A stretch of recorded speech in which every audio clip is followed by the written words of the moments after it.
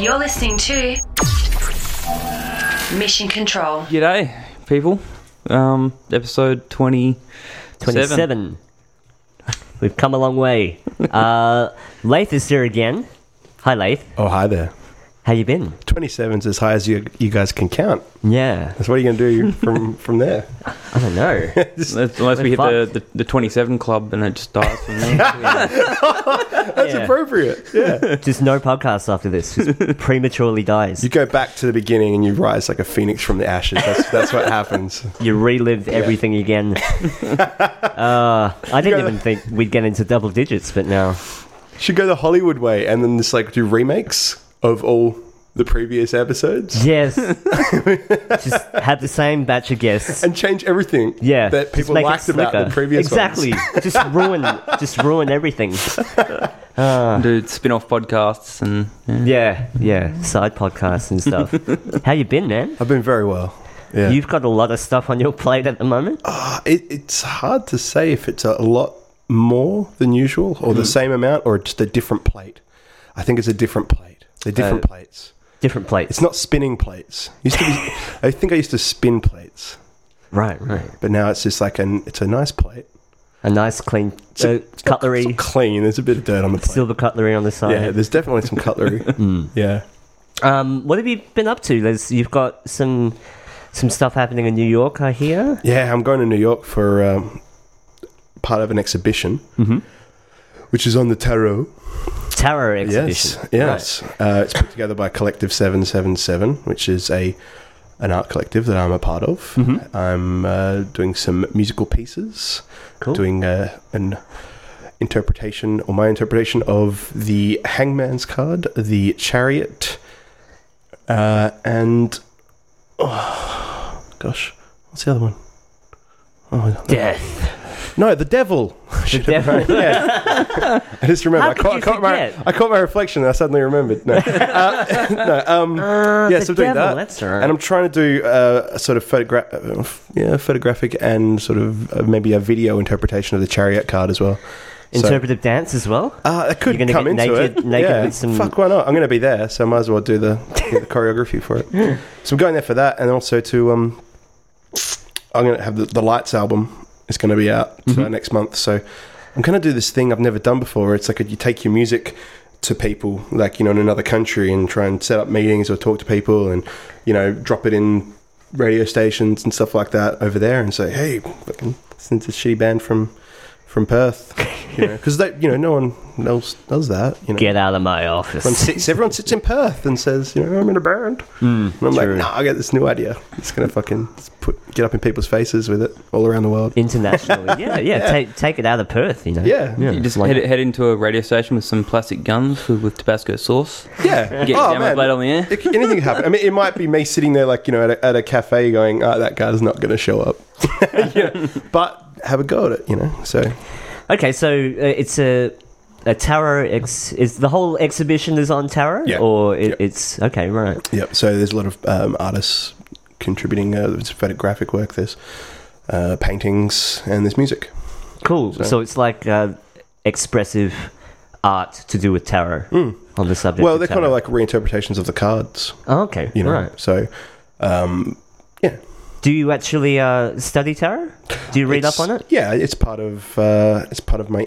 It's encapsulated in my interests. Okay, yeah. Cool. Do tarot cards themselves have a meaning per card, or is the meaning based on the way that you present sort of the cards, or how does?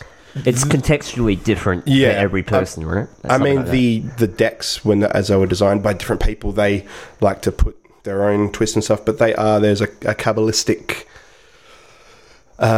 message or that kind of thing in each card, and so there's a journey throughout the meanings of the cards and stuff like that. And then when you receive the cards, it works in it might call it like a synchronicity to the viewer, right? When you take the interpretation as it's presented to you, it means certain things. Okay. It has a message in it, and then you figure out how that applies to you. So doing it as an art piece is really interesting, because you are obviously interpreting it. But I am like for the cards that I'm studying the meanings of the cards, and then looking at how they apply, the meanings apply to me visually, what appeals to me, and how I turn that into music. And also visual. But So what's tarot used for? Is it used to Play snap. it's divination. is it used to influence the outcome, or is it more just kind of outlining what would happen? It's a divination thing. So it's basically like the cliche, go see the gypsy and she does your tarot, and you go, oh, I won't buy that car. Or something like that. Not perhaps not so mundane, Right? But, It's meant to be like sort of a foreshadowing, like what's meant to happen or something like that. You see a lot of movies where they sort of go to tarot reading and they roll over cards, and then the roll a death card over means something bad's going to happen or something like that. Well, there's in cinema the way you see the tarot cards portrayed is always in this ominous sort of context. The crazy witch lady in that. Yeah, that kind of thing. So, it's an interesting thing to play around with and learn. And, I'm still doing a lot of study on it. There's still by no means anything. Any subject we could talk about. By no means an authority on anything. But I found the task of like it's been given this. Hey, this is what we're doing. You're part of it. Now that has driven me to explore it more, which is interesting because I love my esoteric stuff. So I wonder if there's a way to count tarot cards. Count? So you know what's going to happen. I can't say that it'd be good for like a game of Go Fish or anything like that, but I'm sure you could play blackjack with tarot cards. Several hands of tarot, and then you know what's going to happen. So. Well, it'd be funny to get Uno and then try and devise a way for Uno to be divinatory. Draw 4. Damn it! Well, you could look at the gematria, or you get the numbers. If you get like the number 4 and Uno, you could look into the meaning of 4 and what that represents. There's ways, man. You can do it. Yeah. Wow. Okay, so every picture symbolizes some sort of a conceptual thing, right? Death doesn't necessarily mean death. No. It just means something that's probably part of your life will leave, or and then an end to something and a new beginning for something else. Or? Yeah, absolutely. I mean, for instance, the Chariot card is something I've spent a lot of time on now, and that is incredibly relative to me because it's just prior to the start of a big journey, and the journey can be a literal one, like I'm going here, or it can mean in a sort of about to embark on a personal path or this kind of thing, and there's the period that leads up to that, what decisions you make, and you analyze yourself. It's got like a guy in gold armor sitting between two wheels, and there's pillars, and there's 4 like sphinx-like characters at the front, and they're in different color schemes, and that represent black and white. There's a duality thing there, and then the charioteer is holding like a grail, which is like kind of like the steering wheel in a way. Okay. And the grail has like the blood of the saints in it, and all this. So it's like full-on chock with meaning and this kind of stuff. And then so I look at that and go, okay, well, I'm going to take on this really ambitious project where I'm going to leave the country, and make these decisions to go and do this journey, and I have to put all of that in place before I even start working on it. You know what I mean? It's a big leap of faith, or that kind of stuff. But it's also putting all your cards on the table, so to speak, right? And going, pun intended. Fuck yeah, let's do this big ambitious thing. You want to do this? Let's fucking do it. Yeah. Which is any creative pursuit is like that. Right, yeah, that's pretty interesting. So that card's fucking awesome. I'm that's one of the good cards that you want to get. Yeah, absolutely. Yeah, absolutely. So the cards are drawn at, like for a tarot reading. I know you probably you probably don't know everything about it. No, I've never even had a tarot reading. Yeah, but I'm assuming they shuffle the cards, obviously, so there's no order.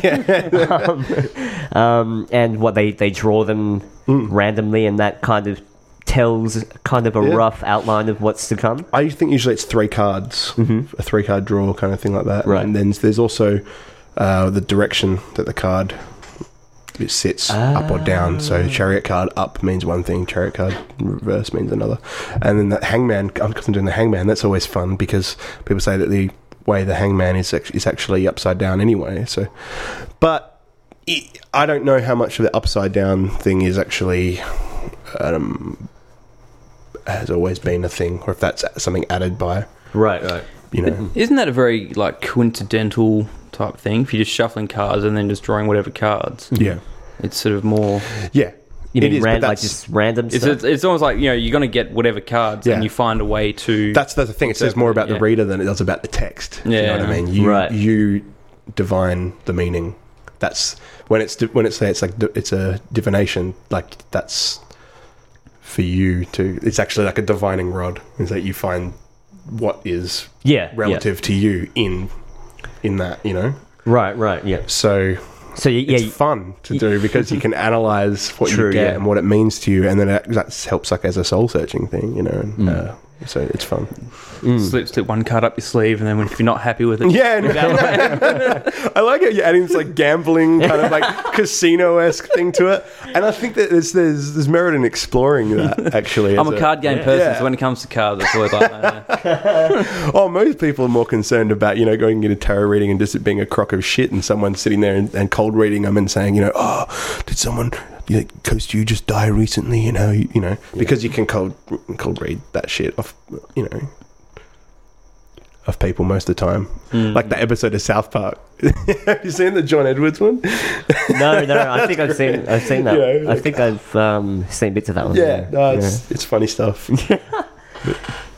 That's awesome. But have you played with anything else? Like people are always scared of Ouija boards for some reason. A lot of people have. I haven't met one person. It's weird that people that don't believe in any of this shit still won't play with a Ouija board. Yeah. Ouija board. I've never played with. I got when I was in New York last. Actually, I was at this diner and they had just a Ouija board just like off to the side. They had like cool toys and crap like that, and I pulled the Ouija board out and laid it out on the diner table and had it. But it was breakfast. I didn't conjure shit except for like a vegan burger, and right? But funny enough, in the comic shop the other day, or when I say the other day, a couple of months ago, because I work in a comic book store. So this girl came in, would have been 15, 16. She came in, wanted to buy a Ouija board, and we were like, well, no, we don't sell them. I don't even know where you get one. But my coworker at the time was like, I've got a. I've got a spirit crystal or some shit. And it was like some other form because there's lots, there's lots of these weird hokey magic stuff. Yeah. And I can't remember what it was called, but this girl came and my coworker actually brought it in and gave it to her. And sure enough, this girl came back in like a week later and she said she was going to bring in the spirit crystal or whatever the fuck it was. Yeah. It was basically a crystal ball. Like it was and she got it, and we haven't seen the girl since. But it was interesting that there was like she's dead now. She's probably dead now. Yeah. Unleash the spirits from the crystal. It was weird stuff. Anyway, $20 crystal from Things. Yeah, it honestly looked like that. Hey, it was like it had like a faded old box and stuff like that. Like it was brought out by Mattel. Like in the 80s. Great. What was that? It was like the first night we were in LA, we went to that bar. I think it was called the Dark Bar or something like that. I called it the Dark Bar because it was very dark and I didn't know what the actual name was. Yeah. But it had Ouija boards on the table that you sit at was a Ouija board. That's fantastic. Yeah. I just imagine getting too many drinks in you and then just putting empty glasses on the table. I just imagine the empty glasses just, moving to like, have another beer. This thing's fucking rigged, man. It's telling me to drink tip more. Wells. Spend more money. That's it.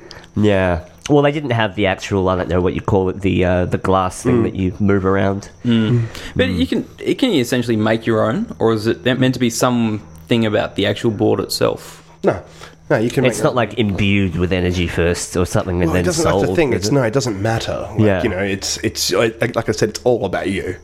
So, fucking twigs, man. Twigs can be like voodoo type stuff. It's gonna throw the bones, man. Like there's some of the dice other, as well. Dice, yeah. There's there's all kinds of stuff. It all says, I love that saying that it's more about the reader than it is about the text. Such a great saying, because whenever someone like insults you, you can just like, well, you know, so it's more about you, man. Like, Yeah. It's when you roll the dice and they all spread out and you can't make sense of it, and then all of a sudden they all just flip over and behind you. That would be that would freak me the fuck out. Yes. Suffice to say, yeah. As you say, yeah, I think for me, what I think it is, if you don't want to play with Ouija boards, because if something like that does happen, you just literally lose everything. Yeah, your grasp. Everything Just goes, fucking whoa! out of it. Yeah, you'll start questioning everything. Isn't that great, though? That's good. That's fucking awesome. Maybe that's what you needed. Yeah, man. That's exactly what Hell you yeah. needed. Yeah. That can happen just walking down the street anyway. You can meet someone on a daily basis and they just, you know, change your perception of stuff. But, That's happened to me before. Just ending up like random conversations with people, and the next thing you know, you're just sort of talking about something that you would not expect, and then just, you know, things just take that turn. Yeah. And, just like, and then you walk away going, wow, that was probably like the best thing that's ever happened. And shit like wake up the next morning and go, who am I? Yeah, but I'm we talked about this last time. I'm pretty interested, I guess. I wouldn't say I believe, but in synchronicity and stuff like that. Yeah, we did talk about it before. It's good. Yeah, it's good stuff. Just the idea that basically the universe shows you, throws you a bone every now and again. Yeah, in the form of coincidences. Yeah, absolutely. But that's what, you know, going back on what you were saying, how your interpretation of your life's events are yours. Yeah, and you can give whatever meaning you want to that. Yeah. And who the fuck can say that you're wrong? Yeah. Like, how can you have this subjective statement and generalize all of that as being hokey? Yeah. I guess, you know, it's a very optimistic thing, though, isn't it? Scientists will probably shoot me down for that. Unless someone thinks that what's being told to them is they have to go and kill people. Yeah. And then, you know, then that becomes a bit of a problem or something. That's a worry. Yeah. Yeah. I find generally it's tied to a very optimistic outlook. You know what I mean? The whole synchronicity thing. Because, pessimists don't really see too much more into things other than everything's fucked. You know? No, what's the point? You know, and they give up, and you know, they don't feel like the universe ever throws them a bone. They feel like you're right. Everyone's shitting on them constantly, and that even a glimmer of hope or a promise of something good happening is just waiting to fuck up and blow up in their face and further crush their spirits. Like, that's how pessimists think. You know? So, true. Think like that. You're right. Shitting myself right now. There is everything I do. There is a positive element to believing in synchronicity, I don't know if it's also implanted, because once the idea of synchronicity is implanted in you, you start to see things a bit differently. Yeah, but I guess that's the power of most magic. Once that idea is implanted, that it's the power of ideas. Yeah, certain symbols mean something, then you give it power. But the symbols alone have no power until you give it that energy. Yeah, such as a swastika. Any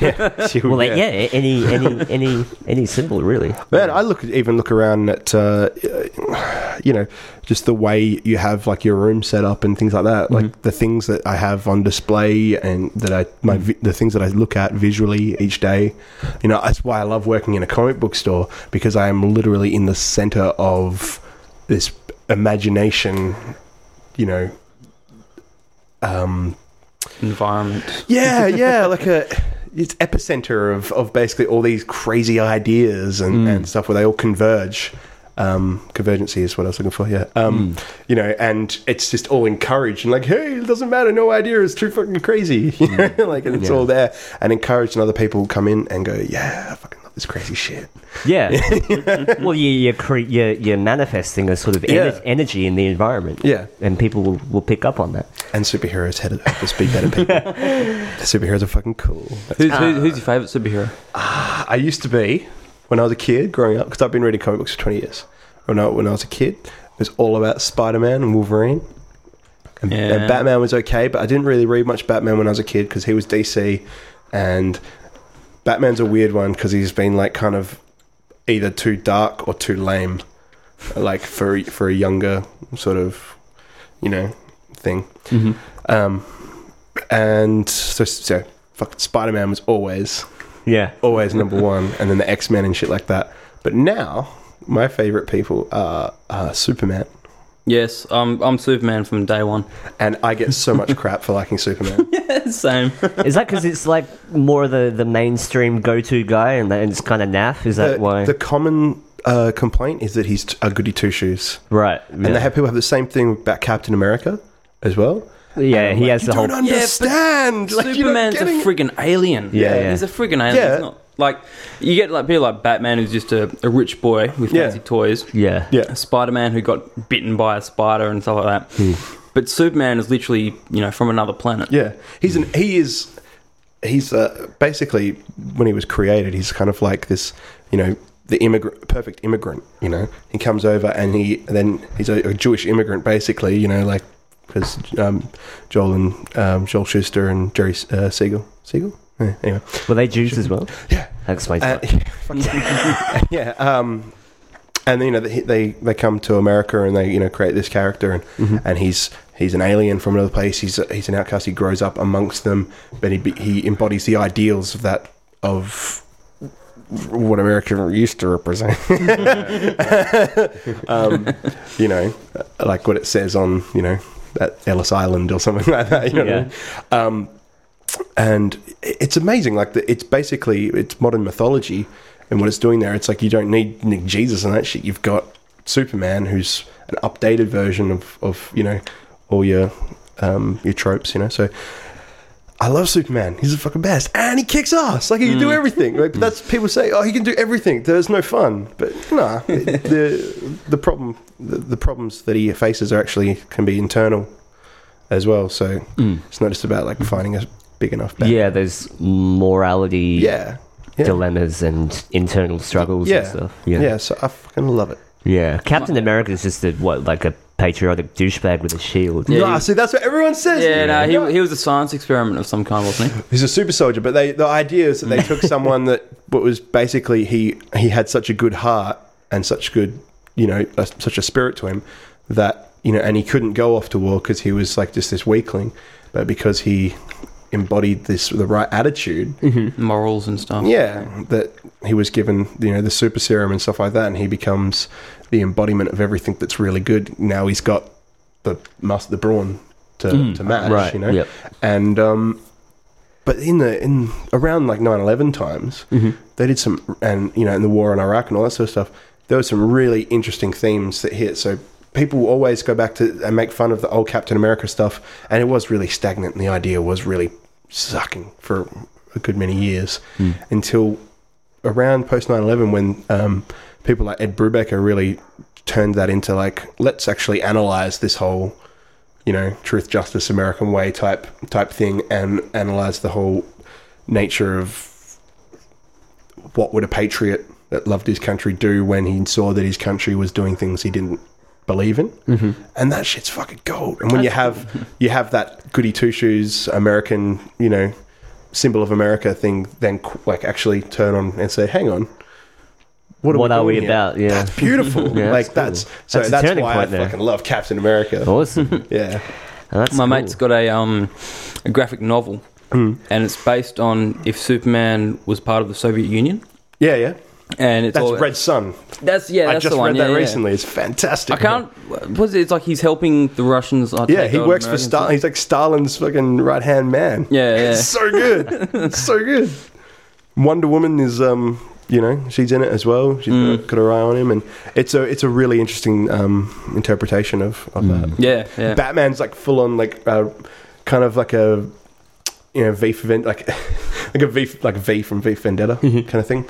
He's like a rebel, leading the resistance kind of thing, and he's got the the fluffy hats. What are they called? What are the Russian hats? There's a name for them. Do you know what I'm we talking pick them about? up a lot on It's days. so good. And he's like flying around. Everyone's after him, and he's the woolen hats that cover your ears. Yeah, that they wear in Canada a lot. It's such a great comic. Yeah, you read that recently? Not recently. It was ages ago, but I remember it vaguely. And it's just just seeing it because I've always grown up with Superman, and then seeing this other version of Superman, like, well, what the fuck is this? Yeah, I love that whole sort of context. Yeah, and it's contrast. brilliant. Yeah. I remember Spawn was a big one for me. Yeah, Just the art. Yeah. Like I could just Todd look at the McFarlane. art. Yeah, just amazing drawings. And then when he, I was a big Korn fan at the time as well. Yeah. So when he did, the cover like Corn and Spawn. Yeah. Did When Todd McFarlane do that? Yeah, he did follow the lead at the cover. Wow. Yeah. Did not know that. Yeah, Learned the something, mate. girl playing On what's the that? edge. Yeah, on the edge of the mountain. Yeah. About to skip off the edge. That's that was great. Todd McFarlane. Man, Todd McFarlane was massive in the 90s. Just freaking massive. He's fucking good at drawing, though. Yeah. It's insane detail. Yeah. It's funny the people that come into the comic book stores, like the people that ask about Spawn or Image Comics from the 90s, because everything was like how many like belts and bullets and guns and muscles and pockets, like lots of pockets, like on or like utility belts, but like full on like shoulder strap utility full belts military with, tactical type yeah, thing. yeah. It's like, and they come in, they're always like, got any like just some Spawn, man? Fuck, Spawn's sick, eh? Like those kind of things. And it's like they really did just really like the muscle bound, like arm to the teeth characters. Like that was like the coolest thing in the 90s. Yeah, to those. But Spawn was pretty much some sort of a demon, wasn't he? Yeah, he's From like he's another plane of existence or something, like the underworld or something like that. He's a guy who he's like a military background, or whatever, and then does he burn or he dies somehow, and he is given a chance by the devil or whatever to, come back, but he rebels against the naughty things that they want him to do. And, Oh, right. Yeah, they made a movie of Spawn a couple of years ago, didn't they? The soundtrack was amazing. Yeah, It had like Filter and Crystal had Method. Manson, that really Manson. green. What was it? Long hard road out of hell. Whatever. Yeah, that's right. Yeah, the soundtrack. Creepy was long nails. awesome. But now we get people like Hancock. What do you think of Hancock for a superhero? Nah, that's not even a thing. I don't even know what that was. Yeah, The Will Smith and just the drunken superhero. I don't know what that It was. I know, yeah. Was that Michael Bay? Was that why? Is that what it was?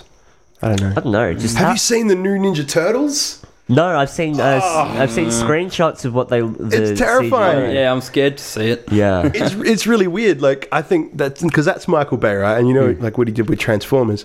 I reckon these things have lasted so many years. These characters and stuff, and these movies have changed the characters and what was so good about the characters so much that it's actually going to kill the franchises. Didn't the movie make them out to be aliens or something like that? Transformers or the Ninja Turtles. yeah, they're aliens. Yeah, something like that. Yeah. Why? That's not the real story. No, the real story, like some kid threw his turtles down the drain or something. Yeah. And got And caught then in toxic waste. Yeah, and then they because grew up. toxic- it's because toxic waste isn't a concern anymore or something. Right. You know what I mean? Like in the 60s or in the 80s there was you had the nuclear threats or what all the characters in the 40s came out of World War II, and stuff, and all the characters in the so in the 60s it comes radioactivity and all this kind of stuff. In the 80s it's nuclear threats. Yeah. Yeah. And Cold War sort of spy and espionage, all this kind of stuff. And now it's aliens. Yeah. Well, and Aliens. and 10 years ago it was terrorism or this kind of stuff. Yeah. And now it's back to aliens. Now it's back to aliens, and I reckon maybe even like AI and computer Oh yeah, stuff will come absolutely. out. Yeah. A lot of AI stuff happening now in the movies as well. Have you seen Her? Not yet. I want to see that. Yes, I watched Is that that the good? other day. Yeah. It's good. It's kind of deep and it's very psychological as well. Mm-hmm. What I love best about it is the way they make it look like a 70s type movie. Yeah. Like the whole 70s sci-fi era. really? But Okay. the technology is just so advanced. Right. So it's really So ultimate there's a type. vintagey look to it, even though it's yeah. futuristic. Yeah.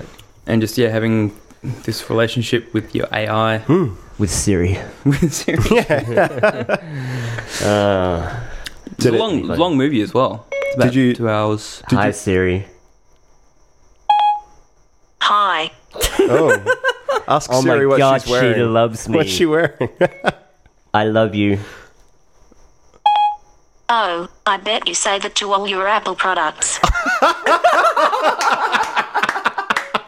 You're a bitch. Hey. I respect you. Oh! That's right. That's right. proper. That's what you should have said to her in the first know. place. Siri has I so many shouldn't- morals and stuff. I didn't think you were that kind of guy. I'm very upset. Have you seen some guy got two iPhones and ended up And they fought with each other. Yeah, right? two Siris like talking to each other, just answering each other's questions and stuff. Well, that's a little Skynet just went, Skynet. Yeah. Speaking of films, I watched Filth recently. Have you seen that? No. It's based off Irvin Welsh. Go to train spotting and that kind of stuff. Cool. So it's set in Scotland, and it's like a kind of corrupt police officer type dealio, and it makes you feel really gross. And but there's a lot. I noticed like a trend because I watched Wolf of Wall Street as well, which is great if you haven't seen that. That's great. Yeah. There's like a trend because I'm DJing at the Luna next month. Plug. That's a plug. For Whereabouts? the Luna. The Luna. Luna at like Leaderville. Oh right, Luna right. Outdoor. Yeah. to be Right, I was just there. I saw the national documentary. And the singer came down and chatted to the audience. Oh, that's fantastic. Yeah. Did you go see the national? While they were No, on I missed out on tickets. yeah. This sold out at the Belvoir. That was Friday night, wasn't it? Yeah, and it was his birthday, and everyone brought a cake. Oh. And it was just like a little celcelebration, little party with the singer. It was I had awesome. every intention of going to that because I like the national, but I was DJing at a bondage club. Because I do that. That's fun. That's awesome. Oh, so you're DJing at Luna. So at Luna Outdoor because cool. there's a film coming out called Dom Hemingway. Right. And this is this like debaucherous, like drug fueled, like this cocaine being done and sex happening every 2 seconds and swearing and this kind of thing. And I'm like, man, there's a lot of that coming out at the moment. This like really excessive drug use, like and sex, sort of films. I mean, I guess they're always around, but something I just picked up on this week. Man, there's a lot of really decadent films coming out. These decadent characters, Really edgy, yeah. There's also strange. one out, Don John, with, what's his name? Guy from Inception, and... Joseph Gordon-Levitt. That's the one. And it's something like he's addicted to porn. It's like some New Yorker guy, and he's addicted to porn. He's got a girlfriend, and there's this whole sort of deep movie argument between his girlfriend and him watching porn and all this stuff. And it actually looks quite good. Yeah. There's a movie called Shame, which... The sex addict. This is about the sex addict that you will never look at porn again. You'll just see it's just a downward spiral. After that, after you watch that movie, you'll be like, holy shit. I'm yet to hit that downward spiral. No, I'm going to going. ride this out to the end with dick in hand. Well, good luck to you. What downward spiral? Lies. Nah. No, I've heard that's quite a... I haven't seen it. That's quite a moving film because he can't make love anymore. Yes. He's just fucked. He's disassociated. He just has sex without connecting with anyone. And he ends up pretty full on. super like suicidal and shit. Yeah. This goes on a sex bender. It's amazing. Have you heard about that movie about the guy that he was at some basketball game and he proposed to his then girlfriend and she said no. Oh. And then the reason she said no, it came out, was because she thought he had a small dick. Oh, that's... So he goes on this journey and he films a whole documentary about what do girls actually think about dick size. So he gets like both sides of the spectrum. He gets like a guy with a really massive dick, and the guy with the massive dick was just as depressed as the guy with a small dick. Right, yeah. Because everyone that had sex with him was only doing it as a novelty. Like, he's got a big dick, but he couldn't actually have a girlfriend. Right. No one wanted to actually be with him. So. Dude, this guy was bitter. Hey, like, he was really... Like, you would be. Your girlfriend says no to you in front of millions of people. Is the documentary or is the movie called Hung Up? Oh, that's a good because question. it should be. Because of, like, he's really hung up on shit. You know what I mean? Like, way to, like, just... Wow. Yeah, but that's interesting, right? They're both, like, depression just could hit anyone. What the listeners can't see is that we've all got really small dick? No. I will neither confirm nor deny these accusations on the grounds that it may incriminate me, and modesty is always... Funny we should be talking about dick sizes. We did the same thing with Thomas Ford. Did you? Yeah.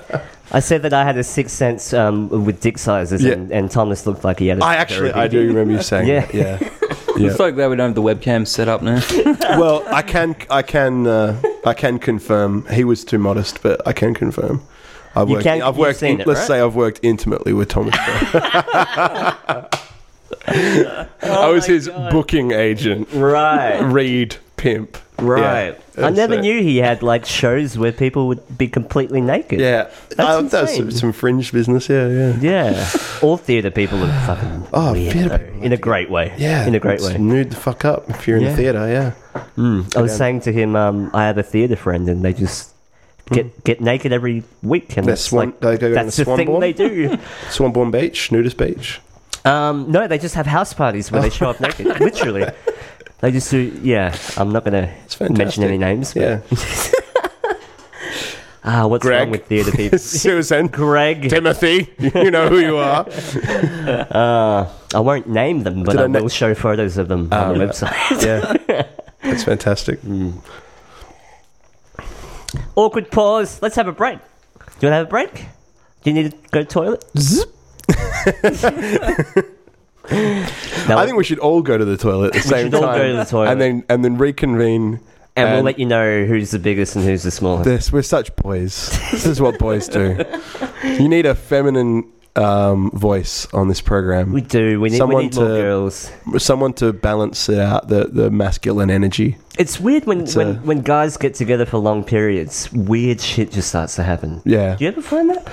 I try to be around as many feminine guys as possible, and I try to be as feminine as I possibly can. And that's why you come on the podcast. Am I the feminine voice for this evening? Yes. Right. Laithina. Oh, that would be rough. Oh. We'll have a quick break and we'll be back with Laith. That's horrible. That sounds horrible. You're listening to Mission Control. Hi, we're back. Oh, hi. We had a break. We were talking in the break about your band Lights. You're going to release an album soon, aren't you? Yes, Lights is LYTS. It's the electronic production duo we call it. It sounds good. When you and one other guy, right? Jaeger, who Jaeger and I are housemates, and we played together in Fear of Comedy. And you'll notice that Fear of Comedy broke up, and then Lights were a band pretty much announced the moment after the band broke up, which was a bit weird because I think last time I was on here I was talking, no, Fear of Comedy, we're going to keep playing, band's going to keep going, it's going to be good, and it was like I was lying. I was pretty much sitting here because you can't promote an album like, oh yeah, we just released this new album, you should check it out, band's going places, it's going to be great, and like you can't not say that, because if you go album and then we're breaking up, like people will be like, that fucker gives a shit, like, and well, you're dead, like, there's no point investing time and energy into something that's about to that's not actually playing any shows or anything, because people smell that, but I think people could smell the fucking death in the air anyway, so but went out on a high as far as I'm concerned anyway, so we started, because we were living together, we were working together doing home recording stuff, and and we took a completely different direction to Fear of Comedy, and it was a electronic one. Jaeger comes from a hip hop background. Oh, cool! And I come from, I guess, the dark alternative type stuff and the punk sort of scene. And we threw out pretty much all of that and went, let's do dance music, let's do electronic music, and that's what we've been doing. Electrolytes. Yeah. Electro. Yeah. Yeah. Oh, yes. Bit of Gatorade. Yeah. But that's the sort of the idea behind it, and with the home studio, so it just has all come together. I think we did like 17 songs in the first month. It's so easy. Just if you have one other person and if most of it's electronic, it's way easier to hammer out songs than getting a whole band together and stuff. Look, it's easy working with an accomplished engineer and producer as well. Like Jaeger's a really talented sort of hip hop producer. Right. And musician in his own right as well, and so that it just makes everything so easy. I can actually go, hey Yogo, like give me something like, you know, and he's like, what was that mean? New Kids on the Block? I don't know. Yeah. Well, we're the new kids. We were calling it with the new Savage Garden. That was the joke that when we were telling people that we were doing this band, they're like, what are you two going to do together? Like what do you think you're going to do, the two of you? Yeah. If you're so good, you know, like we're going to be the new Savage Garden. That's what we. Everyone was giving a shit, and they started hearing the music, and they're like, "Oh shit, you're actually doing some sort of, you know, even an eye on the mainstream kind of vibe, you know." Yeah. So we're doing pop music. Yeah, like electronic sort of pop music. Yeah. So that's the idea. What sort of hip hop does he listen to? Like the old school style or the new school style? Well, because he makes Aussie hip hop because that's what he makes. But yeah, he's pretty old school. Can't stand Aussie hip hop. Hilltop Hoods, man. As soon as I hear Hilltop Hoods, I just run. You run to it. You run. Well, some people run to it. You know, so, and there's something for everybody, I guess. But that's what we're trying to do as well. But also for ourselves. It's weird not doing such. Like Fear of Comedy is really esoteric and like really dark and personal, this kind of thing. And this is quite like, you know, there's lyrics in there which are pretty much about like sex and money and, you know, ballin'. But it's like taking the piss in a little way. Like people are going to sing along to it and go, yeah, money and sex is so good. And I'm like, wink, wink, you know, like you're shallow, fuck you. And that's fun, but it's also a lot of breakup music because it's all the stuff came out of after I had a nasty breakup, and so all the soul and like R&B type stuff is very heartfelt and R&B-esque. A lot of electronic stuff nowadays is incorporating the kind of the trap beats of hip hop. Yeah. All like halftime, lots of hi-hat, stuff like that. Jaeger was saying to me like a few weeks back, who's saying one of the cool things is, you know, he hears hip-hop until I start kind of singing on it, and then it's pop, or it's, you know, it's synth pop, or it's some other fucking offshoot genre of electronic music, or, you know, it could have been Jay-Z, but now it's Depeche Mode. Do you know what I mean? Like, that's the kind of... You take the hip out of the hop. Yeah. Yeah. But it's still very hip, man. Yeah. And you've got some, like, literal light setups, don't you? Yeah, because Jaeger works in AV, so he's cool. kind of... He did a lot of the stuff for Isolation and Animal Ballet and all those kind of things, like all the visual setup for that. And so we actually... I went around and stole about 30 milk crates from like Fresh Provisions and you know, various Mount Lawley places behind IGA and stuff, and then we came back and put butcher's paper. We taped them all together and put butcher's paper around them, and we were going to use these 4 pillars that we were going to project on. And then we went, no, butcher's paper, that sucks. Crates aren't going to fit in the car. Fuck that.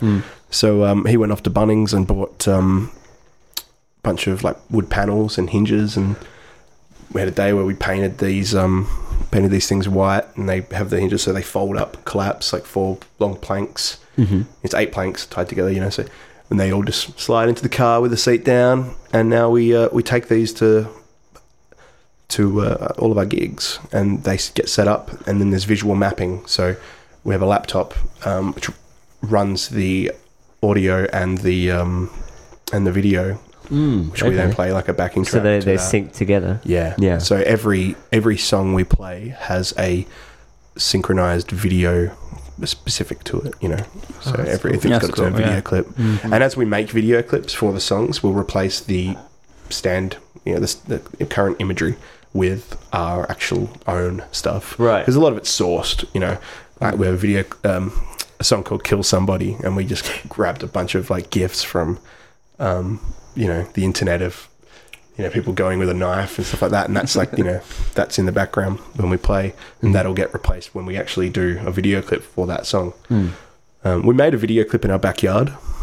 Okay. I think I saw that. Yeah, it's the cool thing about Lights is that we basically said we're going to do a band and we're going to do all these things, and we've done them, and it's been less than 6 months, and now we're basically putting out a full-length album. It's distributed nationally.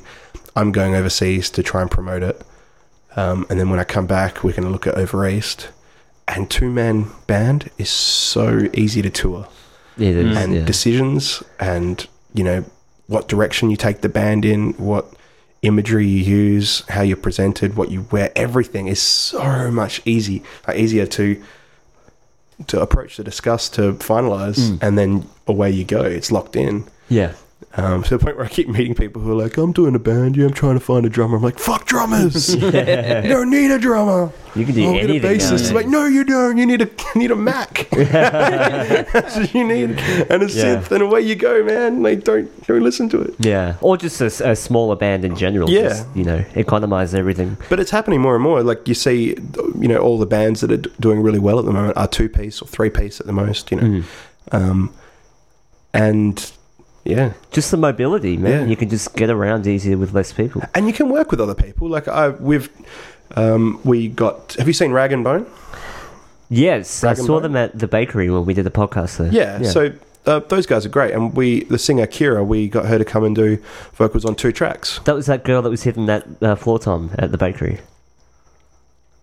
For Dear Santa. I remember the podcast. I remember the gig.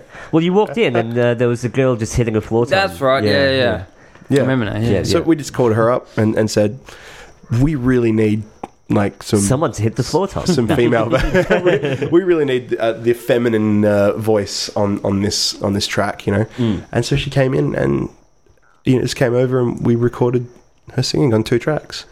And you can do that as a production duo. That's like, you're not part of the band. Like, if we want someone to come and play some sax, like this, we wrote a song today in about an hour before I came here, and then I'm going to make a phone call later tonight to my friend who plays sax and say, hey, how about you just come around on Thursday and lay some sax? And then we don't need him to be on tour with us. We don't need him to be at every gig, because we've got it recorded and we play it all backing track. Yeah. So I don't mind though. But and it's just so you can do such bigger ideas. You can do have such a wider scope on everything. It opens up the doors for collaboration. And you don't like 6-piece band was horrible. It is. I'm in one. I'm in a 6-piece band. So am I. Man, what are you guys doing? They quit. Yeah. Sorry. So no, that's fine. Yeah, that's fine. But it's true. Like just rounding up people for jam is hard enough. Yeah. But money sucks. Money hurts for a 2-piece. Does it? Yeah. I thought you could pocket the performance fee easier. Well, expenses like royalties. Expenses only come out of 2 people. With a 6-person band, you can split things 6 ways. True. We do a $400 photo shoot this week. That's $200 each. Holy shit. A video clip. We did it. We sourced the clip with a DIY kind of thing and some friends and connections, but that would normally cost a couple of grand, and you split that. An album. We were lucky. We were very lucky because we tried out crowdfunding to put this album out. Because I did the crowdfunding before I did the actual math. I knew from previous pressings. It's going to cost about $2,000 to press an album, because it does. And mastering shit, $2,000. We'll ask for $2,000. See if we can get that. That's a modest amount to get our friends and family and fans and people with an interest to basically pledge an amount of money. If we hit our target, then they'll donate that money. But if we don't hit the target, no loss. You don't have to pay. Thankfully, we hit our target of $2,000. Yeah. So we're like, we can do our album. Then I went, we're really loving this band. Like this, I don't want to just press the album and have 500 CDs under the bed. That old story. We put out an album and we sold 100 at our launch, and then there's 100 going out to. You got to mail it all, that shit, and then 300 sit under the bed. Fuck that, And you sell it maybe 3 a gig. Want some, month? Screw that. So I approached Firestarter Distribution, and then that was like, okay, well, now it's going to cost this much. And then the mastering we went, oh, let's get, King Willie. King. Yeah, his name's King Willie, yeah. He's in Sydney, to do the mastering. Yeah.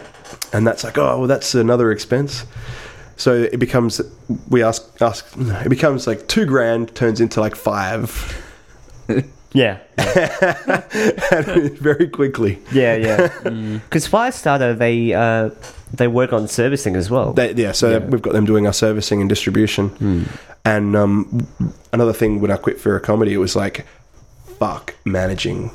Like, fuck doing booking and management. Yeah. I don't ever want to do that shit again. Like, I went from managing between 5 and 10 bands over the last, I don't know, say 6 years or so. 10 probably, but and now I'm like, no way, no running venues, no fucking any of that shit. So I didn't want to send out. I don't want to lick stamps. I'll go have a beer with someone and be like, yeah, hey, check our band out, but I'm not. Yeah, just meeting up with people and contacts is I have to do the management thing at the moment for Lights because we don't have a manager. Yeah. We need a manager. So I don't have to do it. And then I can just make music. Yeah. But that's a big thing. It's like that was a lot to also say, fuck that. Like, fuck any music, business type stuff. I'm just going to do music. Yeah. But I don't mind doing it now for Lights because it's with the goal of not doing it ever again. Yeah, true. Well, Tim Nelson was on 2 podcasts ago, and he was talking about just the climate of the music industry nowadays. People are kind of being forced to play the booking agent, the manager role and stuff like that. And they're just getting burnt out on the business side, and they're just neglecting the music. Yeah. That happens to me. Which is all you should be focusing on. It actually is detrimental to your creative process when you're thinking about what show you're going to fucking play next and stuff. So. Absolutely. But on the same token, if there's a documentary called DIY or Die by Steve Albini, of Big Black and Shellac and and he runs his own record store and he's always managed his own bands and all that kind of stuff. And he says, never pay a booking agent, never pay a manager, never pay a graphic designer, never pay, do it all yourself. And I want a happy sort of medium between it. Like, basically, I wouldn't want a booking agent in Perth or a manager in Perth. I want a booking agent or manager on the East Coast or overseas. Sydney, man. That's where all the booking agents are in Sydney. Yeah. So that's what I'm going to concentrate my efforts on. And hopefully even just like doing things like putting that out there here and just keeping that in mind is like the goal that's, that we set the sights on. But it's a very ambitious band trying to do very ambitious things. Yeah. That sounds good. But the big thing now is blogs and online posts. Oh, hell yeah. I see you use Twitter. You're a bit of a Twitter man. A bit of a Twitterer. Yeah. I like it, yeah. I like the fact that it forces you to economize your characters. And you don't get people just rant. Well, you do sometimes. Just ranting blocks of shit like on Facebook. Yeah. Everything's just restricted and it's all about getting as much information as you can in that one tweet. Yeah. Usually it's a link to an article or something like that. And I just like that idea. The reach to someone you could not otherwise connect with is there. Like you can, one of the girls I work with, Jade, she does reviews, comic book reviews, and she posted her on Twitter. She posts a thing about Hellboy, and the creator of Hellboy saw it, messaged her back and said, "Hey, I loved it," and one of the editors at Dark Horse Comics messaged her back, and it's like, holy shit, like if that had just gone on Facebook, probably would have reached this guy. You know what I mean? So putting all it's and Tumblr and not Tumblr but blogs, and even Instagram, all these things these are new methods, new ways you have to look at trying to get your music and your whatever you're doing out there, writing or film or whatever. That's what I like about Twitter. It kind of works on that whole butterfly effect concept, where literally something you can tweet can have a exponential kind of spiral effect, and then 3 million people could read it, collectively. Not everyone's going to respond to tweets, but people are seeing them. Yeah. And that's like, because if 30 people retweet you, each of those 30 people, let's say, have 50 people following them. It's just exponential growth. And it's for a band, that's weird because like you could lick stamps and send out 1,000 CDs and no one will give a crap. But if you can do something on Twitter which gets that guy or that girl gets their attention via Twitter, like then you get a phone call or an email that says, oh, man, I've been following some of your activities and holy shit. Yeah. So it's kind of weird. It's like this new age of new tactics and new techniques to get people's attention, which is what I'm looking at doing now. Yeah. And it's not so annoying.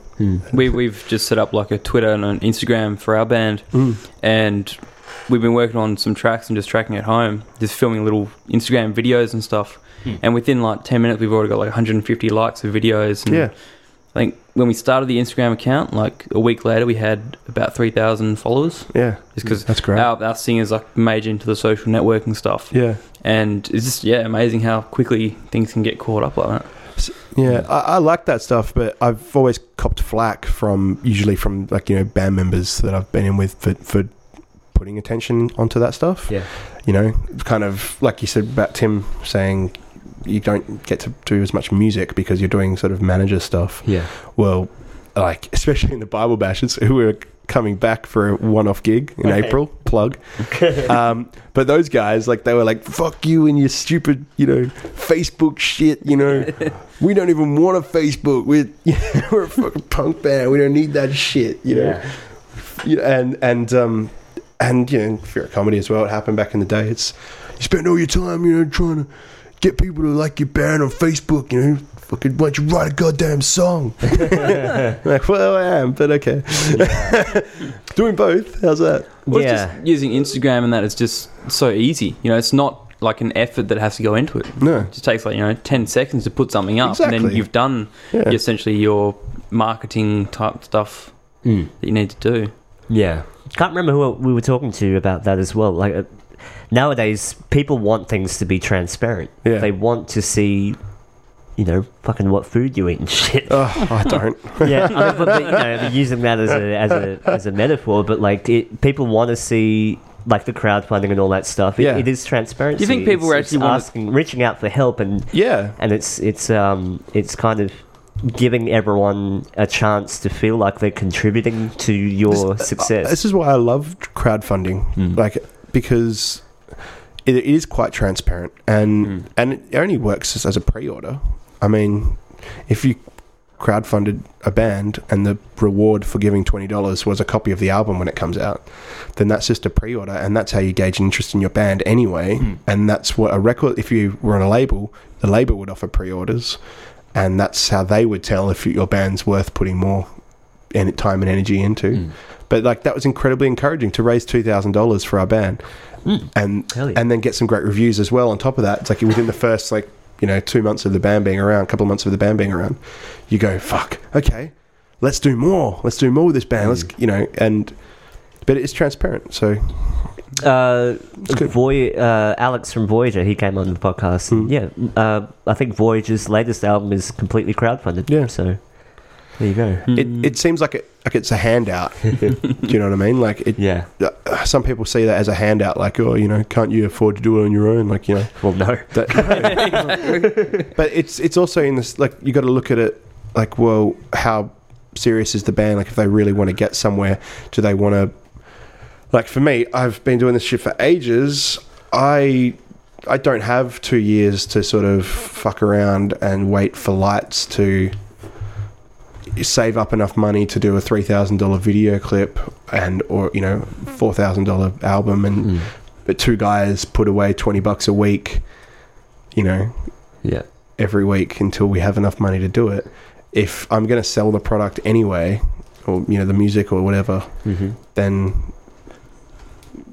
makes sense to do a pre-order kind of crowdfund thing. That model's being used everywhere. Yeah. Like for the game industry now. Yeah. Yes. The whole pre-alpha thing's just blown up. You pay access to the game and you watch it grow, and absolutely the community starts to give their input as to the outcome of the game.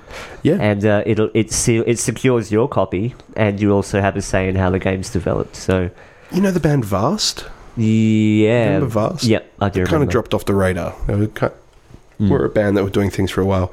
And I think it's John Crosby from Vast. He gets so hands-on with the crowdfunding and crowd interaction that he's quite willing to have them say, this song's crap, it should not be on the album, it's the weakest song, stop making crap like that. And he goes, well, okay, you know, I'll try something a bit different. If no one likes that song, it's off the album. Yeah. And that's like giving people a choice. That's for me, that's too full. It's like, I would not be like, no way. Tell me exactly what you want. Yeah, I think that's rough. You're just like a monkey. Yeah. You're just like dancing for the crowd then. But you know what we did as a reward, if someone put $100 into our Kickstarter, we said we'll write a song for you. But we didn't specify like if it would be serious, like it could be just like a joke song, a parody song, or something. 30-second jingle about a jingle how style much that person's a fucking asshole. No, not an asshole. But I was thinking of doing it a little more seriously today because we've got to start doing that. I was thinking about maybe just asking them like, hey, seriously, what would speak to you? Like what's happening in your life at the moment, and what would you like to hear? You know, a theme. Give me a theme that represents you at the moment, that's something that would connect to you. And actually trying to work with that. Like someone says, oh, you know, I'm having, you know, problems in my relationship. Okay, I'll write a fucking relationship song for you. Like, oh, I don't have a direction in my life. Okay, cool, thanks. And I'll give that to them. How fucking personal. That would be a bit better than a jingle. Yeah. But the jingle will be a lot funnier. Jingle will be a lot funnier. What was I going to say? Do you actually get stats after you get the money? You can see exactly who donated. Yeah. Now, with you, what percentage of the money donated was from the band? Friends? From friends. And did you actually get any just random people? A lot of random people.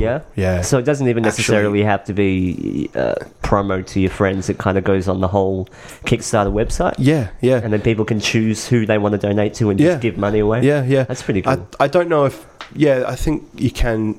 There are people that just go on Kickstarter and find causes and projects donate to it, and they're entrepreneurs and stuff, you know, or philanthropists, right? But Kickstarter philanthropists. But yeah, it was very interesting to see how quickly we made the target from a lot of new friends that we've made rather than like old friends. I think that in Perth as well, if you've been playing for a little while, and you've been saying, come to my gigs, come to me, like you run out of favors, like, or run out of support in a way, because they know you're a band or a musician, they've seen you, and give us a call when when there's something worth me coming to. That's kind of the attitude that can be, and which is no fault of theirs, because man, if I've asked you to come to a gig and say, hey, come down to the gig, let's hang out, I've not spoken to you all night because I'm running a gig or playing a show, I feel pretty shitty. I feel like if I was you, I'd be happens all the time. Yeah. Like, I'm sorry, man, I didn't get a chance to talk to you. I know you made an effort and you thought we were going to like hang out and be friends, but always fucking happens. Yeah, and it's never an intention. Like, it's like you're suckering your friends in. But it's an that's what it seems like to them. Though. To them, absolutely. I wholeheartedly believe that. I'm sure you've gotten the call while you're on stage, like, can you let me in the front and shit? Or you get that, message after, like, I thought you didn't even say hi. Didn't even say hi. Like, well, that's I don't know. Yeah, and you get called a snob. You think you're so good with your band. It's like, it's not like that at all. It's work. You're working that night, and you're inviting someone, but they think you're there to socialize and that's hang it. out. Yeah, and it's a bit hard to do that, especially if DJing as well. It's the same thing. It's like, I can't really talk Definitely, to you. Yeah. The worst is launch nights where it's mainly friends and family, and they're like, you didn't even talk to us. Yeah, and you're like, well, exactly. Fuck you.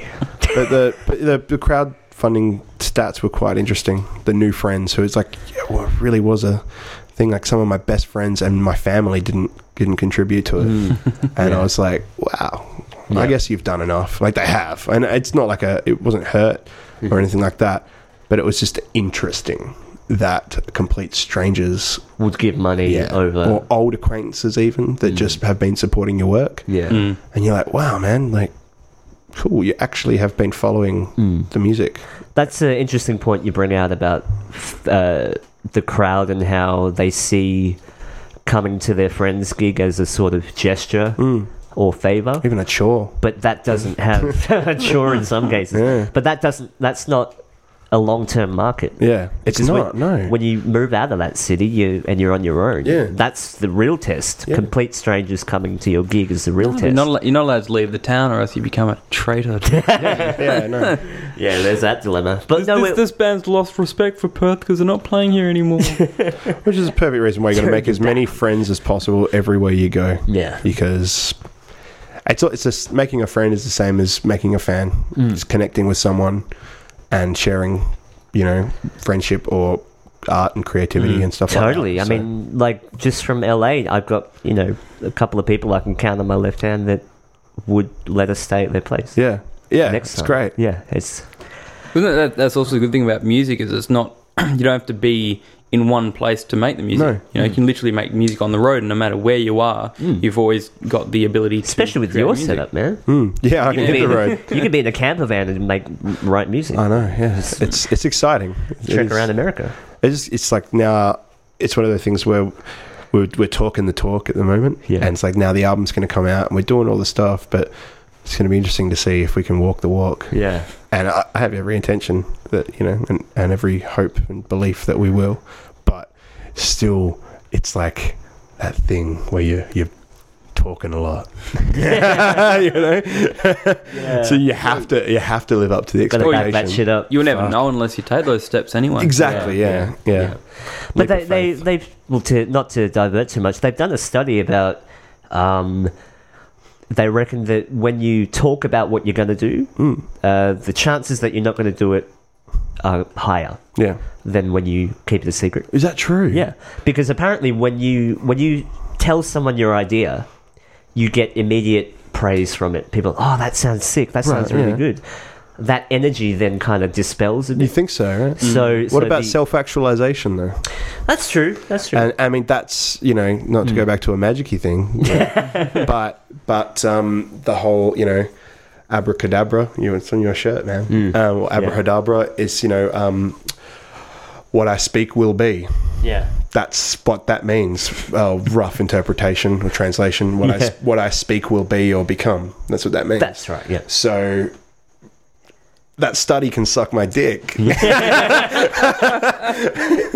I don't know. The only reason I say that is because when I look throughout my life, the stuff that I've just talked up, nothing actually eventuated from it. Yeah. So maybe it's just me personally, but I do kind of agree that when people are praising you for what you're going to do, the drive kind of, you're like, oh, I'm getting gratification already from the praise. Yeah. So maybe that hinders the actual drive to do it. Maybe in certain... Thankfully, I haven't had any praise. Yeah. That sounds like a horrible idea. Keep your praise to yourself. We don't approach either Jaeger or myself with any positive reinforcement for any of the things we talk about doing. Theoretically. But it's also the same thing, like, after a gig, everyone will come up and say, oh, that was an awesome gig, but, sometimes it's not an awesome gig. And I can't handle that shit anyway. Yeah. It's like, I don't listen to positive or negative comments. I was going to say, theoretically, shouldn't negative reinforcement mean your drive will be like way higher if you have a whole pile of haters that are just like, you guys I just want to prove them wrong. Absolutely. I've always found that negative, negativity was always something which just... a driving force. Yeah, just inspired me to, fuck you. Well, that's always why I like to play devil's advocate sometimes. Yeah, is to actually get people to question their own thing. Yeah. It's a good role, the devil's advocate. And it sounds cool. Oh, I play devil's advocate. But it's the same, like, even if you agree with someone's decision or what they're trying to do, if you just play like a different alternative to them that allows them to, It tests them. Yeah. In a way. Perspective's a beautiful thing. And you don't often have it when you're solely focused on your own thing. You know what I mean? You get like tunnel vision. And you need, like, that's what good mates are for. Like my best mates, they say nah, man, you're a wanker. You know, or, I don't think those guys are your friends. yeah. But actually, come to think of it, they say that all the time. Yeah, they seem. it's a very Australian thing, you know. Yeah. Like, you know, It's a very bro thing to shit on each other. It is, yeah. At the end of the day, it's just to kind of test, you know, your conviction. Yes, absolutely, which I think is important to do. Then you go home and cry. Throw all your shit out. And Fucking hate that guy, man. Yeah. You always do this. Why do you have to be like that? Mental alchemy. Just be there for me. No, you're a wanker. No, I actually mean it. You are a wanker. Yeah, I don't do this to you, man. Why do you say this? I'm supportive of you. Nah, you shouldn't be. You should call me a wanker. Well, we might have a look into the crowdfunding thing because we're. Should I be saying this, or is it lame to be saying this? no. Well, Depends what we can offer. You can offer a personal jingle. a lot of people are crowdfunding their podcasts just for basics, you know. But aren't crowdfunding? Aren't people crowdfunding like stupid things as well? That just like there was a mermaid tales thing. These girls wanted to be able to buy really expensive mermaid tails. Mermaid costumes. Right. One of my mates brought that to my attention. They're like, see, this is ridiculous. This is crowdfunding gone. But then I looked into it, and it was kind of like they just want to be mermaids so they can bring, you know, smiles and laughter to the hearts of, you know, to the faces of children who love mermaids. And when they go to, you know, Hillary's boat harbour. You know, and it was like, well, you do want $6,000 fucking mermaid tails. Yeah. Like, you know what? You give me $6,000 for the album. I'll fucking cross dress, you know, and fucking like I'll bring fucking joy and laughter to the hearts of Northbridge for fucking you know, at 4:30 p.m. next Saturday. Wearing a mermaid outfit. I'll sing the soundtrack to Little Mermaid. I don't give a fuck. I wonder why no one's done like a homeless charity crowdfunding. Oh man, see, no, they should. You know, the possibilities. If people are asking people for money for stuff, what's so hard about asking people for money to give to people that don't have money? Absolutely, you raise a great point. I mean, that's fundraising, and I like to fundraise myself. I support fundraising and charities and stuff like that. But yeah, Kickstarter is and Pledge and that kind of stuff. I think you'll find that is happening. Yeah. Yeah.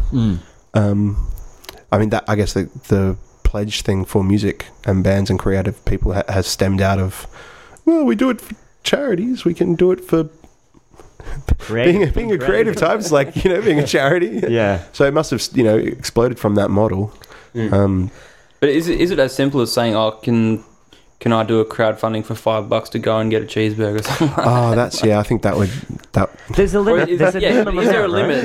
Is there a minimum amount? If I'll do a crowdfunding for $5, I get a Happy Meal, and if you pay that $5, you can have some chips. You're broke. I'll give you some chips. You're broke this week. Oh, that's the reward, the chips. The chips. You get a Happy Meal. So, right, we can share the chips. One chip each. Like, you just need... Yeah. Everyone that... let's look into that.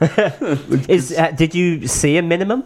Like, was there like a minimum amount that you could ask for, or a maximum amount? I don't remember. I know that Kickstarter take, you know, like we raised 2,000 and we got 1,800. Yeah. So, which we didn't read like until, you know, the money transferred, and we were like, oh, and now it's costing us 4. So we were like, oh man, it's still something though. That's pretty good. Awesome. I'd be happy with $200 to get some webcams. Yeah. Well, you know what? You'd have my support because I think it's great. Cool. So, yeah. Help us out, guys. I'm advocating right now. It's just, I can cut a soundbite for you if you want. Sure. What will it be of? Hi, my name's Laith Tierney, and I wholeheartedly endorse this product. Endorse this product, yeah. I wholeheartedly endorse this product. I'll put my bank account details on the website so everyone can just transfer. Just remove Kickstarter from it and just throw up your bank details. Remove the middleman and just say, give me some fucking money. Here's my credit card. Here's my bank account details. Man, well, you know, like, you know, you Suicide Girls, you know, all those kind of things. Do they make money? I don't know. Like, I'm not one. Is there Suicide Boys? Oh, good question. Suicide boys. There would be an alternative. There has to Sure, be. there would be an alternative. I know it's... Boysinmakeup.com. Is that, type that in. Let's find out. Boys in Makeup. Guyliner.com or something. I don't know. Yeah, Voyager on the cover. I think models have like wish lists. Okay. You know, and it's like, buy, if you like my sexy photos this week, well, here's Pokemon Blue that I really want on Nintendo fucking. So that's like an Amazon wish list or some shit. Right, okay. Yeah. I know. I think I know 2 Suicide Girls, but yeah, you got to pay to even look at the gallery. Yeah, I'm not like a Suicide Girls Neither. No, I just look at thing. the Enthusiast. Yeah. Like, Suicide. I neither. There's no. I don't really like porn stuff. You don't Not that like Suicide porn Girls stuff? is porn. I don't know what you call it. You don't like porn stuff? stepping back, digging a hole, and Hang on, backtracking.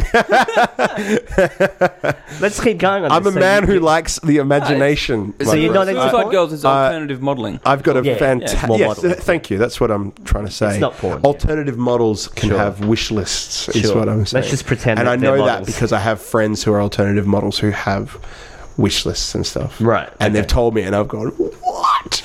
How do I do that? Like, I'm a singer from this fucking band, and what I really need is an SM58. Here's a You picture can of my buy it titties. here. Here's my mailing address. I do really need a couple of SM58s. Really? So I'll go For over, live? blow up my Facebook, and yeah, I go through microphone. It's all the deep throating of the microphones.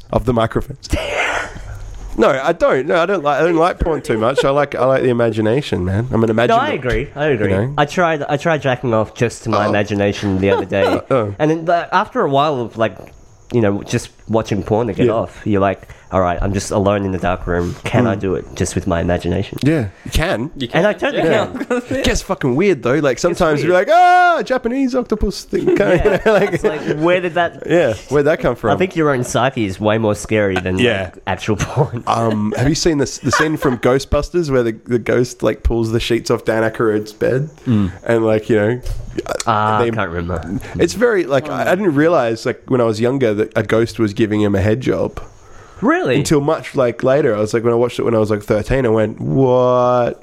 Because I watched it like 8 or something. I didn't go Dan Aykroyd's getting head from a ghost. It just didn't. How did they how did they imply He's like that? eyes roll back in his head and like she slides down the bed like backwards like that. That's what. Yeah. I remember. Yeah, that's It's a freaking ghost job. Yeah. You ever had head from a ghost before? You gotta try it, man. A lot of ectoplasm over. Ectoplasm. Oh shit. I remember being freaked out by that movie. Yeah? Just some of the... What's the one with the painting? There's like Ghostbusters 2. a demon in the painting. Yeah. That freaked me the fuck out. Vigo. That's right. Bad Vigo. Naughty He was, Vigo. he was weird and foreign as well. I Yeah. think the foreign thing made it even weirder. Yeah, when I go back to New York, I want to go into the sewers and check out and see if there's that pink slime shit. A random... Just climb down a random sewer and hang out. Yeah. Hello, sewer people. Splinter, is There that is sewer people in Las Vegas. That's pretty sad. It is, but they have like bookshelves and like fully decked out like apartments in the sewers. In the sewers? Yes, they get Wow. all the stuff from the hotels, and they just hoard it? Yeah, they just fucking hoard it, and they've got like families in the sewers, and there's sad. it's terrifying. But wow, yeah, Their immune system would be amazing. it's the start of a new race of people. Sleeping and living in in sewer water. Well, thanks for coming. From sewer people to time for you to go now. Anything else you want to plug? You've got that DJ thing at Luna. Yeah, so can I do a little quick plug? Yeah. So I should plug the fact that there's a new DJ night starting at Defectors. That's upstairs from the Scotsman. Upstairs from the Scotsman. It's me and Jessica Willoughby, or DJ Kill. That's going to be lots of fun. It's not going to be a goth night. So don't worry. Thank God for that. No, I'm kidding. Or a punk night. It's going to be a music night. That's what we want to say. It's a music night. Right. So come and check it out. So it's quite varied. The playlist is quite varied. Yes, that's the goal anyway. I mean, we booked it and we're going to start promoting it, but we'll figure out what we're fucking doing now. After you booked it, you'll figure out what you're doing. But I think that's going to be called the Black Lodge. Cool. And then so there's that. Doing some Luna outdoor nights. I'm doing the Room. The movie, night. The Room. Yeah. You got your spoons. Yeah. Fucking hell. That's going to be torture. And Dom Hemingway. They're the 2 nights that I'm doing. Besides that, there is the Lights album. When's this go up? This podcast? Tonight. Really? Yeah. Fucking hell. Okay. Yeah. Well, tonight, plug tomorrow. Yeah. Well, in that case, this Saturday at the Claremont Hotel for Antics. Lights are playing. Cool. With Man the Clouds, who's Teo and Dave from Weapon is Sound, or actually it's Mal from Sleepy Jackson and 777. He's playing drums on this one. Oh, cool. And then Lights album launch in March on the 22nd. And besides, that'll be at Velvet Lounge. Velvet Lounge. Oh, also near the... Yeah. I'm doing a lot of stuff at Flying Scotsman and stuff. I don't know. Just a good, That's a very good area. Good area, that whole corner. I really like small bars at the moment. There. Like, if you can take your band or your night and you can uncomfortably pack a small room, then that says you're ready to do a bigger room. If you can't pack the small room, with cheap beer and good people, then what are you doing in a larger room? There's no point booking the bakery for our CD launch if we can't fill the bakery. True. Yeah, and it looks cool. Like, you have everyone packed in. It's all sweaty and fucking. Everyone's carrying their beers above their shoulders, up near their head. It's fucking great. A packed small room is way better than a half-empty. Yeah, big like room. play Rose Mountain. Like, there's just people up the front. And, it's everyone's having rump steaks out the front. Yeah, exactly. And then May, I'll be going to Philadelphia for the Philly 777 Philly cheesesteak. Yeah, I won't be having a cheesesteak. No. Oh, that's right. Yeah, that's cheese and meat. Yeah, both things you can't have. I won't do that. But what else? There's something else. But just check out Lights and come to some of these DJ nights. So you're in America for like 2 weeks, 3 weeks. It's gonna be good. Just fun. New York and Philadelphia and LA and LA. You didn't tell us about it. I didn't mention LA. I love it. You're gonna hook me up with some peeps. Yeah, man. Yeah. They're all pot dealers. Yeah. Well, the place I'm staying at had 420 friendly on the B&B. That sells me instantly. I was like, well, there's an Airbnb or Air Wake and Bake, What I mean? So, hell yeah. Absolutely. I'm pretty sure that, the 420 was a big part of why my marriage never happened while going across the United States. But I'm going there as a single man. Cool. So no one... You're out of Shawshank. The chains are off. I climbed through a river of shit. Yeah. Girls on Hollywood Boulevard. Yeah. No, Sunset Boulevard. Yeah, I don't. No, is that a strip club? I'm not going to do that. No, I don't go to strip clubs. I don't think. Weird chemistry. The strippers are my kryptonite. Oh, really? Yeah. As in you. I shouldn't say that on air. Why would I say that? It's that's the reason I can't have porn. I can't have nice things. No, it's not good. It's not good for me. I want to keep focused on. It's just a downward spiral. Sex wilts my passion. Right, man. right. No, I'm kidding. Really, it's just like a downward spiral of Cheetos and porn, and then next thing you know, you kill.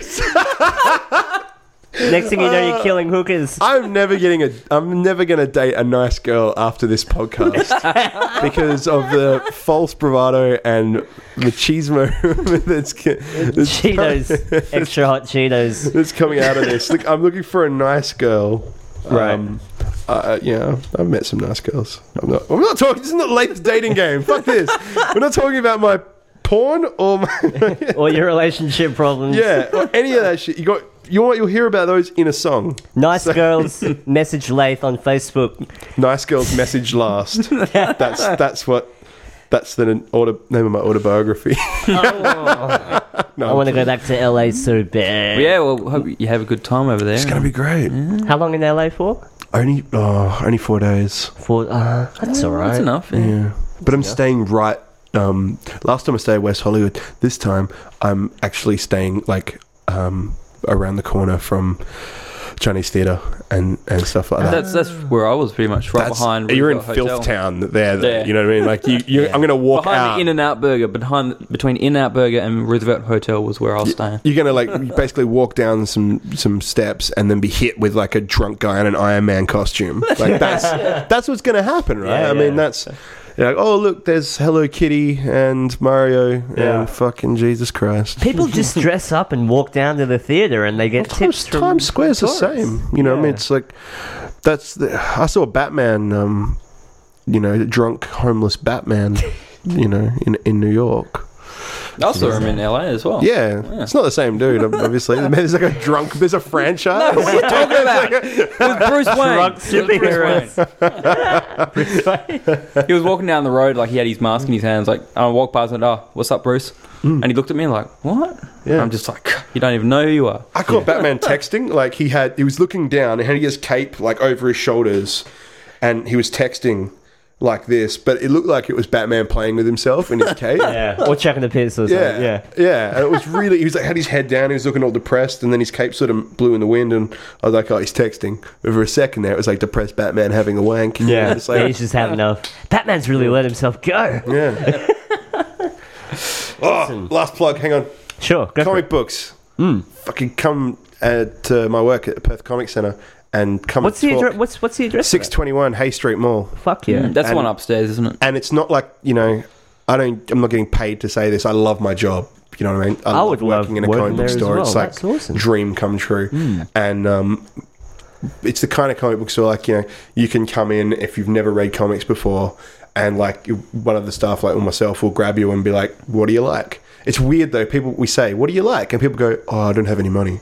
And I go like, nah, I know that. Like, I don't care if you have money. Like, what do you like? Yeah. And they say, well, I haven't really read comics before. Yeah, man, you should read this. This is awesome. That's cool. Or we just talk about movies or whatever. It's like a pop culture store, I've got a mate that goes down to the comic book store pretty much once a week, pick up a whole bunch of comics. From our one? Or just, I'm not sure if it's your one. How many? It doesn't matter anyway. How many comic book stores are there? There's like 4, man. There's like heaps, yeah. Okay, I'll find out But which one. we try and really I'll direct him towards your one. fun, friendly atmosphere. We play a lot of Prince. Who's the boss there? Our bosses live in Adelaide because it's an offshoot of Adelaide Comic Centre. Right. So there's no boss at the store. So we can do a podcast in the comic book store. Fuck, man. Yeah. I'll tell you what, we're doing Oz Comic Con end of March. You should talk to our boss at doing a podcast from our stall. That sounds pretty cool. That sounds Oz Comic Con. Okay. And we can actually get some pretty cool guests coming down and stopping by. And Man, I'm sure you get some definitely get some. Well, We'll try and get Batman on the podcast. we'll try and get that Bruce Wayne himself on the podcast. It's out of my authority to say whether or not we could actually make this happen. But I don't think see it'd why be not. pretty cool. It's like free. It's like an audio promo. We'll just go down and set our own tent up. Yeah. Well, yeah, you forget Sit about it. outside the door. But it's pretty interesting, Comic Con. And Supernova and all those sort of things. Yeah, we should. Yeah, we should try to do that. That's interesting. I mean, a lot of people are opening up to the whole podcast. Yeah, that's great. I'll talk to the powers that be. Sure, the man upstairs. Maybe, we can do it. I had my photo taken with some customers this week. Yeah, just because I had come and have a good time, and we talk shit and they were like, can we get a photo with you? I'm like, are you kidding? I'm like comic book celebrity, man. It's fucking awesome. I'm going to drop by your store, man. You should. So yeah, It's good fun. there's no problem with walking in and just reading the comics. You don't have to, or you're obligated to buy them. Like once you touch, you must. You buy guys them. don't pressure people. No, we don't pressure. No, you don't sound like that type of store anyway. It's more just like, this is awesome. Oh my God, I read this. It comes from real passion. Like for, if I read a comic book tonight, when I go to work tomorrow, I'm going to be like, oh man, I read this last night and it fucking kicked my ass and you should read it. And then I put it back down and they pick it up and go, okay, take your advice. And I usually act surprised. Usually like, what, really? Yeah. Fucking take my advice? You shame. I don't actually work here. Yeah, well, that's it. That sounds really cool. We should go down and hang out. Yeah, sounds really cool. Like check it out. I mean, I don't read comics, but I just love the comic book culture. I think the art and the community that it has is awesome. Yeah, it's a really cool community. The Whovians, we have Daleks that visit the store regularly. They said someone wheels in a Dalek. What's that? From Doctor Who, you know? Oh. And we have people that dress up as Doctor Who that come in regularly. And we had a Spider-Man came in a few months ago, and I was like a little girl. I was just like, started weeping uncontrollably. It was such a good Spider-Man costume. Really? Oh, so good. It's like a $6,000 Spider-Man costume. Wow. Fucking nuts. Woven out of real spider webs. Yeah. We've had Chewbacca come in. Everything. It's crazy. You've got to have the right build to be in certain suits, though. I know. I've got to come up with a costume for Comic-Con. Yeah. And I've got to work all day in it. So I've got to figure out something. And I don't know what to do. See, I just look like a little girl. So What? I can probably cosplay a girl. Like Sailor Moon or something. Yeah, probably. You're more Sailor Venus. That's awesome. This shit's over. Thanks so much for coming down. Thank you for having me. Thanks. Thanks, Johnny. Thanks, Daryl. Anything else we want to say? We've said so much. We've said so much shit. There's so much incriminating. I know. The cops will be listening to this. We'll get arrested. Cool. We'll be back soon with another episode. I think we have... Yeah, we locked him in, but we've locked in Ben Young, the director. Yeah, I met him at the comic book store. Oh, cool. he's a pretty cool dude, isn't he? Yeah. He just finished John Butler's latest clip. He bought eye contacts for John Butler's video. They were all zombies, right? Our store. Yep. Yeah. Huh. John Butler has a whole pile of zombies in this new clip, which is pretty interesting. Edgy for John Butler. Yeah. So that would be interesting. All right, we'll speak to you then. Bye. Go. Bye. Cheers. You're listening to Mission Control.